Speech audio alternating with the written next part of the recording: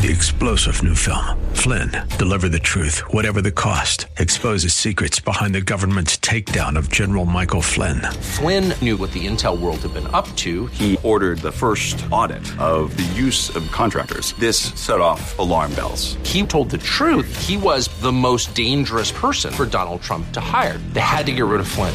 Flynn, deliver the truth, whatever the cost. Available now. Watch it today. Go to salemnow.com. salemnow.com.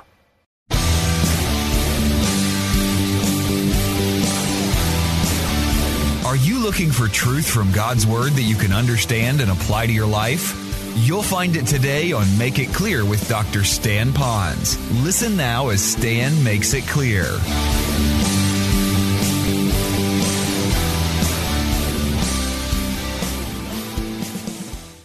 And so I want you to be remembering us in early September when I'm sitting or standing or whatever at this restaurant with the whole family. And I want to submit this to you that this is a biblical way for you to pray for those people that you want to have an impact upon your world with your family. So let's do it a little bit differently. Instead of just doing it expositionally here, which I will stay in Scripture always, but not so much here, I'm going to try to give it to you in a sequential order of what you might pray first. And pray this, and then this, and then this, and this. Now, that order is my order.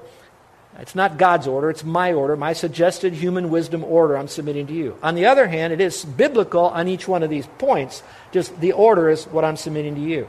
So, know that God can go around my order anytime He wants, but He will never go beyond God's Word. So let's look at it. So what do I do first? We want to pray for others and ourselves in the process of communicating the gospel. We want to pray for others, and we want to pray for ourselves. That's where we get they pray for us as well portion of Scripture. But I wanted you to leave here for a moment, if you want to, in your own Bible, and go to 1 Timothy, if you will. 1 Timothy. I'd like you to turn to 1 Timothy chapter 2. Again, I want to show you prayer as it involves with impacting unsaved people. Okay, you want to make an impact on their lives. If you will look in verse 2 of 1 Timothy, and you can have your pen ready. Paul is now writing not to a church, he's writing to a pastor, and he's telling a pastor what he needs to do as a pastor and how he needs to lead his church. So he says to him in this writing, "First of all, then, I urge that entreaties, prayers, petitions, and thanksgiving," notice how thanksgiving is wedded in with prayer, "be made on behalf of all men." Now, I don't want you to think it's the masculine context. I want you to think all people. So he says, I want you to pray all kinds of prayers, first of all, for all people. And then he says, if you go a little bit further, drop down if you will, in verse 3. This is good. What he says in verse 2, what he says in verse 1, and now what he's going to say in verse 4. This is good and acceptable in the sight of God our Savior, who desires all people to be saved. Now, it doesn't say that He will make all people be saved. That is His desire that all people be saved. Not all of them will be saved. It is His desire for them to be saved. And then it says more than just being saved, but to come to the knowledge of the truth. So He just doesn't want them to have spiritual fire insurance from hell. He wants them to have an intimate relationship with Christ by having full, accurate, experiential knowledge of truth. God's Word, the truth. So He wants all of that for the person. So what you're going to begin doing now is you're going to now be praying. And you can divide up those types of prayers, but you're praying for those people that they would come to faith alone in Christ and then to go on to become a fully obedient worshiper of God based on truth. If you all understand that, say, got that. Now, what I did, if you look on your sheet there, is I've divided up your categories of people into 4 categories. This way, it might help you to identify some of the people you could begin praying for. The first one would be friends. And so for a moment, if you will, either write the initial down or somebody who's your buddy. Somebody who's just a friend. Fits no other category other than you might have grown up with them. It's a friend. The second one would be a relative. For me, I've got this family reunion, so for right now, my laser focus is on them. It's not restricted. I'll pray for others that are unsaved, but for right now, my relatives and the ones that will be at this reunion, because I know that a majority of them don't know Christ as Savior. So I would be putting their names down. I am praying for all men. I'm praying for them by name. All right. The third would be associates, and that would be the ones you work with or the ones that you go to school with. They could even be the ones upon which team or committee you're with. If you're on a board or something, your associates, you need to put their name. I'm going to pray for them. Not just a general, Lord, save them, and by the way, what's for dinner, honey? No, it's a real deep, vigilant, alert, devoted prayer for these people. And then the last would be a neighbor. All the different neighbors that you have.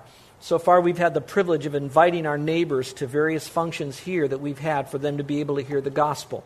Not all of them know Christ as Savior, but one thing I can tell you is that they know they're loved by the Pons family. And we pray that through that, some measure, we can communicate the message of salvation before they die or before something might happen to us. So you want to pray for your neighbors. I don't know where you are in your level of understanding of the sovereignty of God, but God is so big that it's where He brought you into that neighborhood as His spark plug, as His lighthouse. He put you in that neighborhood knowing that that neighborhood of life is filled with a lot of rocks and problems and tumultuous seas. And He put you there as a lighthouse.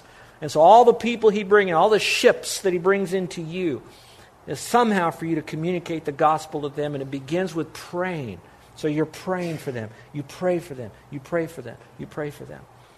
I remember hearing a testimony of one preacher who told a story about how many times he had prayed for someone. And then he died. Not the man died, the preacher died. I heard subsequent chapters about that pastor who prayed for the unsaved person and how that unsaved person came to know Christ as Savior. After the preacher even died, after he prayed for him. I only kept thinking, I wonder what heaven's going to be like when the preacher's up there and he sees everybody he kind of knows, and all of a sudden this guy who wasn't saved before gets saved after he dies, and there he is. What kind of a reunion that might be. So I'd encourage you to pray for them by name. And I'm going to tell you, it works. You pray by name. The second would be, after you prayed for them by name, don't stop there. Now you want to pray that a door of opportunity would be given to you so that you can actually open your mouth and begin to speak the mystery of Christ. So you're going to ask for an open door. If you go back to the passage in Colossians chapter 4, it says that God will open up to us a door for the Word so that we may speak for the mystery of Christ. So you want God to open the door. You want God to open the door. You want God to open the door so you can speak. You want God to open the door so you can speak the gospel, the mystery. I'm going to center down on that. So what you're doing is saying, Lord, you got to do the door thing. I've got to see the door thing. I've got to speak. And what I got to speak is not about how about them rainbows, you know. I'm going to speak about the gospel. Now, so you're asking God to do that. And let me tell you, most people don't mind praying for someone to get saved, but they would rather have someone else be the answer to that person's salvation. Did you catch what I'm saying? They won't give them the gospel, but they want someone else to do that when God says, you need to do this. Now, if you notice the passage, it says Paul was writing to the Colossians, he says, pray for us as well, which means I need your prayers for us while we're engaging this. So you need to have a prayer partner to praise with you that you're praying with about someone that the door would be open. Now, if you don't mind, I'm going to tell you how you can nudge a door open. Only God can open it, but here's how you can nudge a door open. You've got to enter into some kind of a conversation. You're not going to get the gospel to them unless you're talking to them. So what do you talk about? First of all, you're going to talk about a secular conversation, something that is not going to be controversial. So don't get off on controversial subjects. Just find something in common that you can agree with on a secular level so that there's a comfortable feeling of shucking and jiving we can talk. Okay? Then you move from a secular conversation to some type of a spiritual conversation. And for me, I don't jump right into, are you a Christian? If you were to die today, would you go to heaven? I don't jump right into that. I jump into, what's your spiritual journey? What's your faith journey been like? And I let them talk all about their faith journey. Because by the time they're finished, I don't point fingers at their faith journey. I now have the privilege and the opportunity to talk about my faith journey. Because they often say, what about yours, Stan? And I'll tell them my faith journey. But now I go from a secular to a spiritual, and now because they feel comfortable talking about some kind of spiritual thing, now I can talk about salvation with them because we moved them through those levels. And perhaps that little thought, that little train of conversational progress will help you in the communication of the gospel. God can open up that door. I don't know how He'll do it, but God will open that door. And that's what you're praying for, and that's what you're having others with you partner with and pray for that. So to impact someone else's world, we're asking God for that person and that the door would be open. But it doesn't stop there. It goes down to the third level. And so He opens up the door. Now we have to speak. And I would call that we need boldness to do that. And that's where all of us need that boldness. So if you will, hold your place here in Colossians and go back, if you will, to Ephesians, if you will. Ephesians chapter 6. It's the end of Ephesians that Paul is writing to them. And here's what he writes to them at the end after he goes through all the spiritual armor, etc. He finishes with all the armor. And then he ends with verse 18 of chapter 6. He says, with all prayer and petition, pray at all times in the Spirit, and with this in view. So now to the Roman Christians, to the Colossian Christians, to the Ephesian Christians, he's reminding them again, you pray at all times in the Spirit, but with this view in mind. Be on the alert, there it is again, with all perseverance and petition, that's prayer, for all the saints. Do you see how he's saying basically the same thing to every church, and by extension to us, he's saying it again and again and again and again and again. And now verse 19, and he says, you pray for all saints and pray on my behalf. So you pray for each other, you pray for me. Then he says that utterance may be given me in the opening of my mouth to make known with boldness the mystery of the gospel, for which I am an ambassador in chains, that in proclaiming it, the gospel, I may speak boldly as I ought to speak. Now this verse is just jammed full of stuff. It's just a rich passage of Scripture. So he says, pray for me. I need boldness. I need so much boldness that the boldness will show itself up in me speaking, not about all other subjects, but specifically the gospel. I'm coming up against Satan in that person's mind, and so I need boldness. What that also is telling me, those of you that have been Christian a long time and you know the Bible, you know that Apostle Paul, other than the Lord, was probably the boldest, most courageous soul winner that there ever lived, and yet he himself was extremely timid, so timid that he had to have others pray for him because he knew he didn't have the boldness apart from prayer and all the kinds of praying that he prayed. So he's basically saying, I'm not bold. I'm a scaredy cat. I'm a chicken, and I need you to pray for me. And maybe it was through his knowledge of knowing that it's intimacy with God and a communion with him and devotion to prayer and others praying, that then resulted in that boldness that he had. But back in the passage again, 3 times it refers to speaking the gospel, not just living a separated life, but speaking it. He says here in verse 19, he says that I would open my mouth. And then verse 20, that I may speak boldly as I ought to speak. So you might want to circle mouth, speak, speak. Again, it's communicating the message of salvation, and the best way to do that is just using your own testimony. If you know how you're going to heaven and what was the facts maybe behind it, where you were, what happened, what you were like before, what you are now, what you did, that's your testimony. That's what you speak. So we need to ask God for boldness. I tell the story occasionally when I get to this passage, and some of you haven't heard it, so give me a moment to share this story. Early in my faith, I was a student in Bible college, second year, sophomore in Bible college. And I was at a time in my life where I was working and trying to put myself through school. I didn't get a school loan and didn't have scholarships and all that kind of stuff. And when I was out there working, I would go to school in the morning, and in the afternoon, my job was mostly working at a law firm.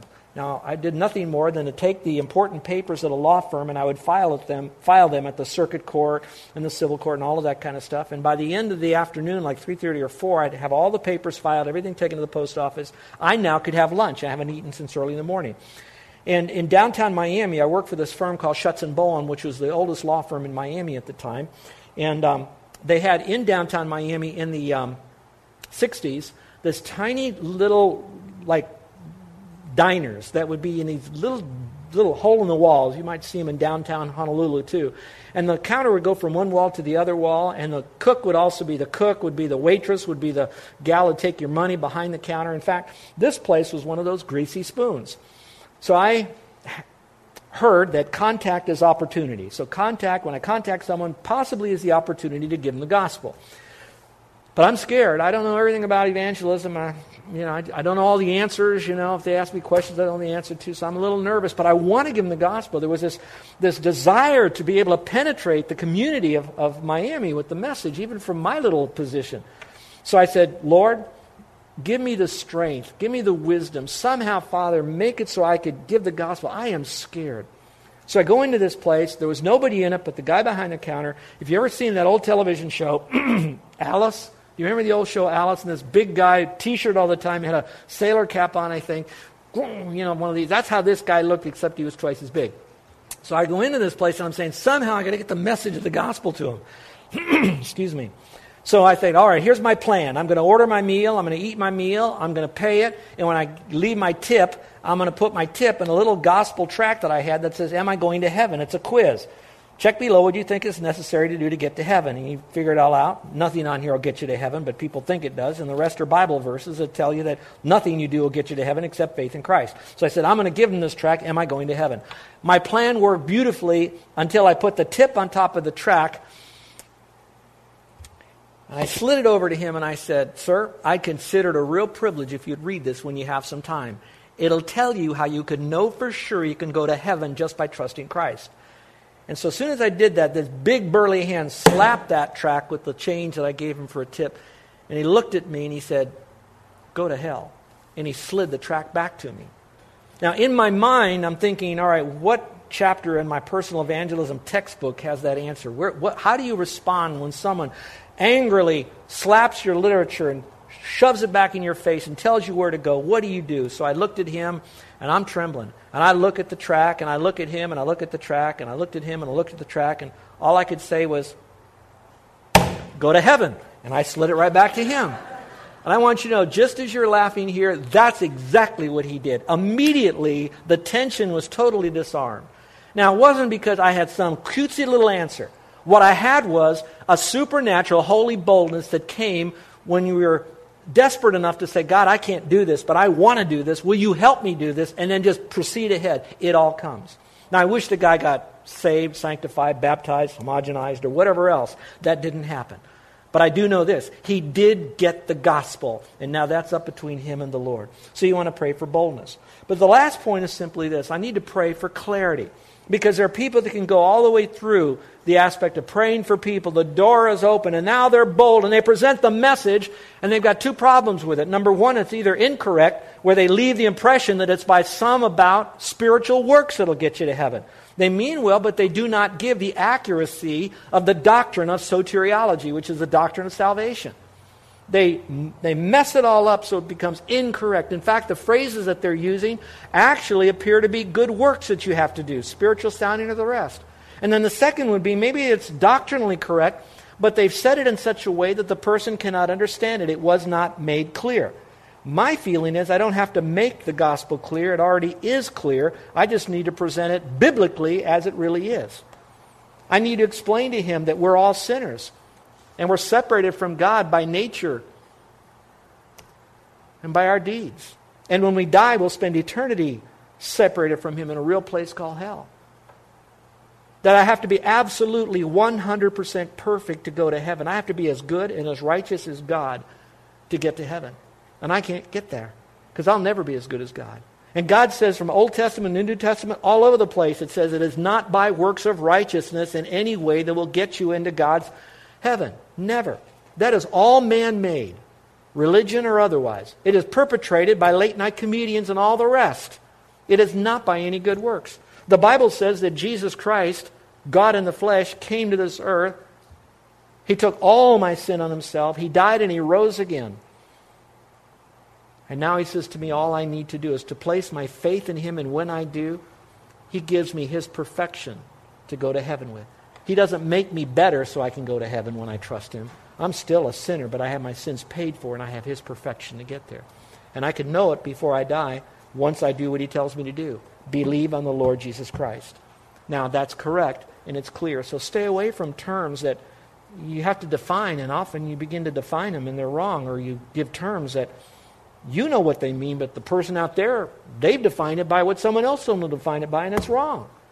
So we have to watch out for some of those terms. And if some of you are a little concerned about the terminology you might use, anything from taking Jesus into your heart to making him Lord to turning from sin and some of those, I'd be glad to go through the terms and share with you what's biblical, what's not, what's good, what isn't. And better yet, I'll show you the best terms to use that are the most biblical, that'll honor God. So going all the way through what we've learned here today about if we want to impact our world, we impact it by being devoted to prayer, persistent in it, being alert to all the needs of the people, alert to God, alert to the need for prayer, all that alertness that's going on. It's not just some little deed we do as a Christian, as our little obligation so we can get on with our life. The fact that we're grateful because we're so dependent upon him as the one who's large and in charge. And we're doing it because he is our Lord. And then we want to pray for ourselves for sure, but we want others to pray for us, and we want to pray for others, and especially if we're going to impact them. We want to pray for them, hopefully by name. And we want to pray for an open door that God will open. We want to partner with God. And then when we pray for Him, we want to say, Lord, you open the door, give me this boldness. And then when we do, we want to speak it correctly and clearly, because it says, as I ought to speak. Look at how many times the word speak is found in Colossians chapter 4. 1 Thessalonians 2:4 says, but as we are allowed of God to be put in trust with the gospel, even so we speak, not as pleasing men, but God would try with our hearts. And so I know it's a scary thing, folks. I'm a pastor, been doing this for X amount of years. I need God to help me give the gospel, and He will with you. Let's start today, shall we? With heads bowed and eyes closed. Would you just take a moment and, first of all, reflect on your own relationship with the Lord? Are you absolutely certain that if you were to die today that you'd go to heaven? If God was to ask you, why should I let you into my heaven? And your answer is the answer that will guarantee whether or not you go to heaven, how would you answer that? There is only one answer. Jesus said, I am the way, the truth, and the life. No man comes unto the Father but by me. But what about Jesus? What about Him is the way? He did the work for us on the cross. We do the believing. We believe Him. We take Him at His word when He says, believe on me. Trust in the Lord. And the Lord you trust in is the biblical Lord, Jesus Christ, the one who died and rose again. But you're trusting in Christ alone. Now, if you haven't done that, my friend, no matter all the good things that you've done, and I commend you on any good deed that you've done, social or religious, but if you're counting upon that to get you to heaven, then what you're saying is either you didn't need Christ or you needed to help Christ, but you never came to where He wanted you to come, which is it's all about Christ. And that's where you need to go right now. Would you simply say, thank you, Lord, for dying and rising again. I thank you, Lord, for giving me eternal life. Thank you, Lord. I'm taking you at your word, and I'm trusting in you. You already know that in my heart. I'm counting upon you. My commitment is you. My commitment is I'm trusting you to be committed to your word, that you said that you'd take me to heaven. You'd forgive me of my sin. Now, after that comes the new life. After that comes the surrender to His lordship for a lifestyle. We get all of that. And that's where discipleship comes in. And that's the next part. We're going to talk about that next week. But right now, just come to that level. How many of you are ready today to accept Christ as your Savior by placing your faith in Christ? And you'd like for me to pray for you. With heads bowed and eyes closed and no one looking around. Is today the day? In a moment, I'm going to ask you to slip up your hand if you're trusting Christ already today. And when you do that, I'm going to simply say, thank you, I saw that hand, and I'll pray for you. Or raising your hand, walking an aisle, filling out a card, or me praying for you will never get you into heaven. Those are all post-salvation things. Getting into heaven is you trusting in Christ. Now that you've done that, if you'd like to let me know that, that'd mean an awful lot to me. I cannot tell you how much that would mean to me if I knew that today was the day you trusted Christ. I'd like to partner with you in prayer as we welcome you into God's family. So is today the day that you're trusting Christ? If it is, then I'd like to pray for you. So to do that without anyone looking around, this is a private thing. Later on, it's a public thing. But right now, for salvation, it's in your heart. It's already been done. Now your first step might be to let me know, and I'll pray for you. Is there anyone here today that said, I trusted Christ today, never done it before, did it now, and you'd like for me to pray for you? Would you slip up your hand? Is there anyone at all? Put your hand up right now. Never done it. Okay. For the rest of you, I have questions for personal reflection. How do I measure up against God's instruction to be devoted to prayer? How much do I really pray? What changes do I need to make in my prayer life? What changes am I going to make? And then when will I start making these changes in how I pray? What do I think my role is in praying for others to come to faith in Christ? Who will I begin praying for? When will I begin? And how long will I pray for them?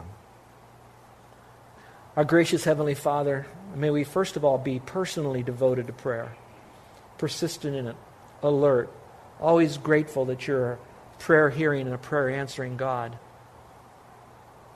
And Father, help us to pray for ourselves and others, especially in the area of salvation, although there are many other ways to pray for those who are saved. But for right now, for those that need to be saved, that Father, we would pray for that person and we would realize that person is lost. They're lost. The worst part about it is being separated from you for all eternity in a Christless hell. But it's also here and now. They're lost without you. And oh, Father, so much they could have in you when they trusted you. Father, open up doors for us to speak to our friends, relatives, associates, and neighbors. And when those doors open, Lord, let us recognize the door is beginning to open, and we would now speak boldly but compassionately, courageously but compassionately, correctly and clearly, consistently and cheerfully. So, Lord, help us now. We ask this so you'd be glorified. In your name we pray. Amen. You're listening to Make It Clear with the teaching of Dr. Stan Ponz, founder of Make It Clear Ministries. Make It Clear is dedicated to taking the Word of God with clarity into every person's world. It is the support of listeners like you who make the ministry of Make It Clear possible.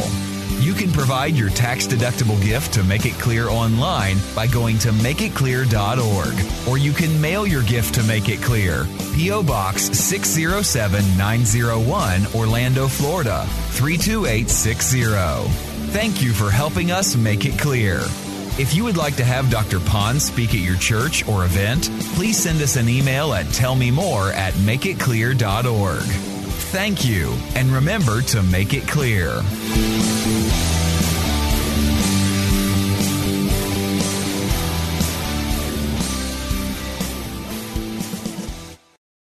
Three-star General Michael J. Flynn, head of the Pentagon Intelligence Agency, knew all the government's dirty secrets. He was one of the most respected generals in the military. Flynn knew what the intel world had been up to. He understood its funding. He ordered the first audit of the use of contractors. This set off alarm bells.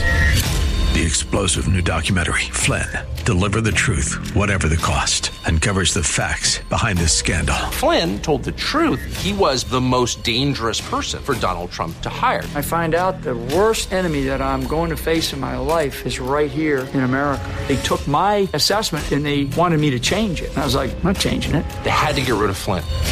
With in-depth interviews, archival footage, and never-before-seen personal records of the man behind the headlines. I just felt like I was drowning. Flynn, Deliver the Truth, Whatever the Cost. Available now. Watch it today. Go to salemnow.com. salemnow.com.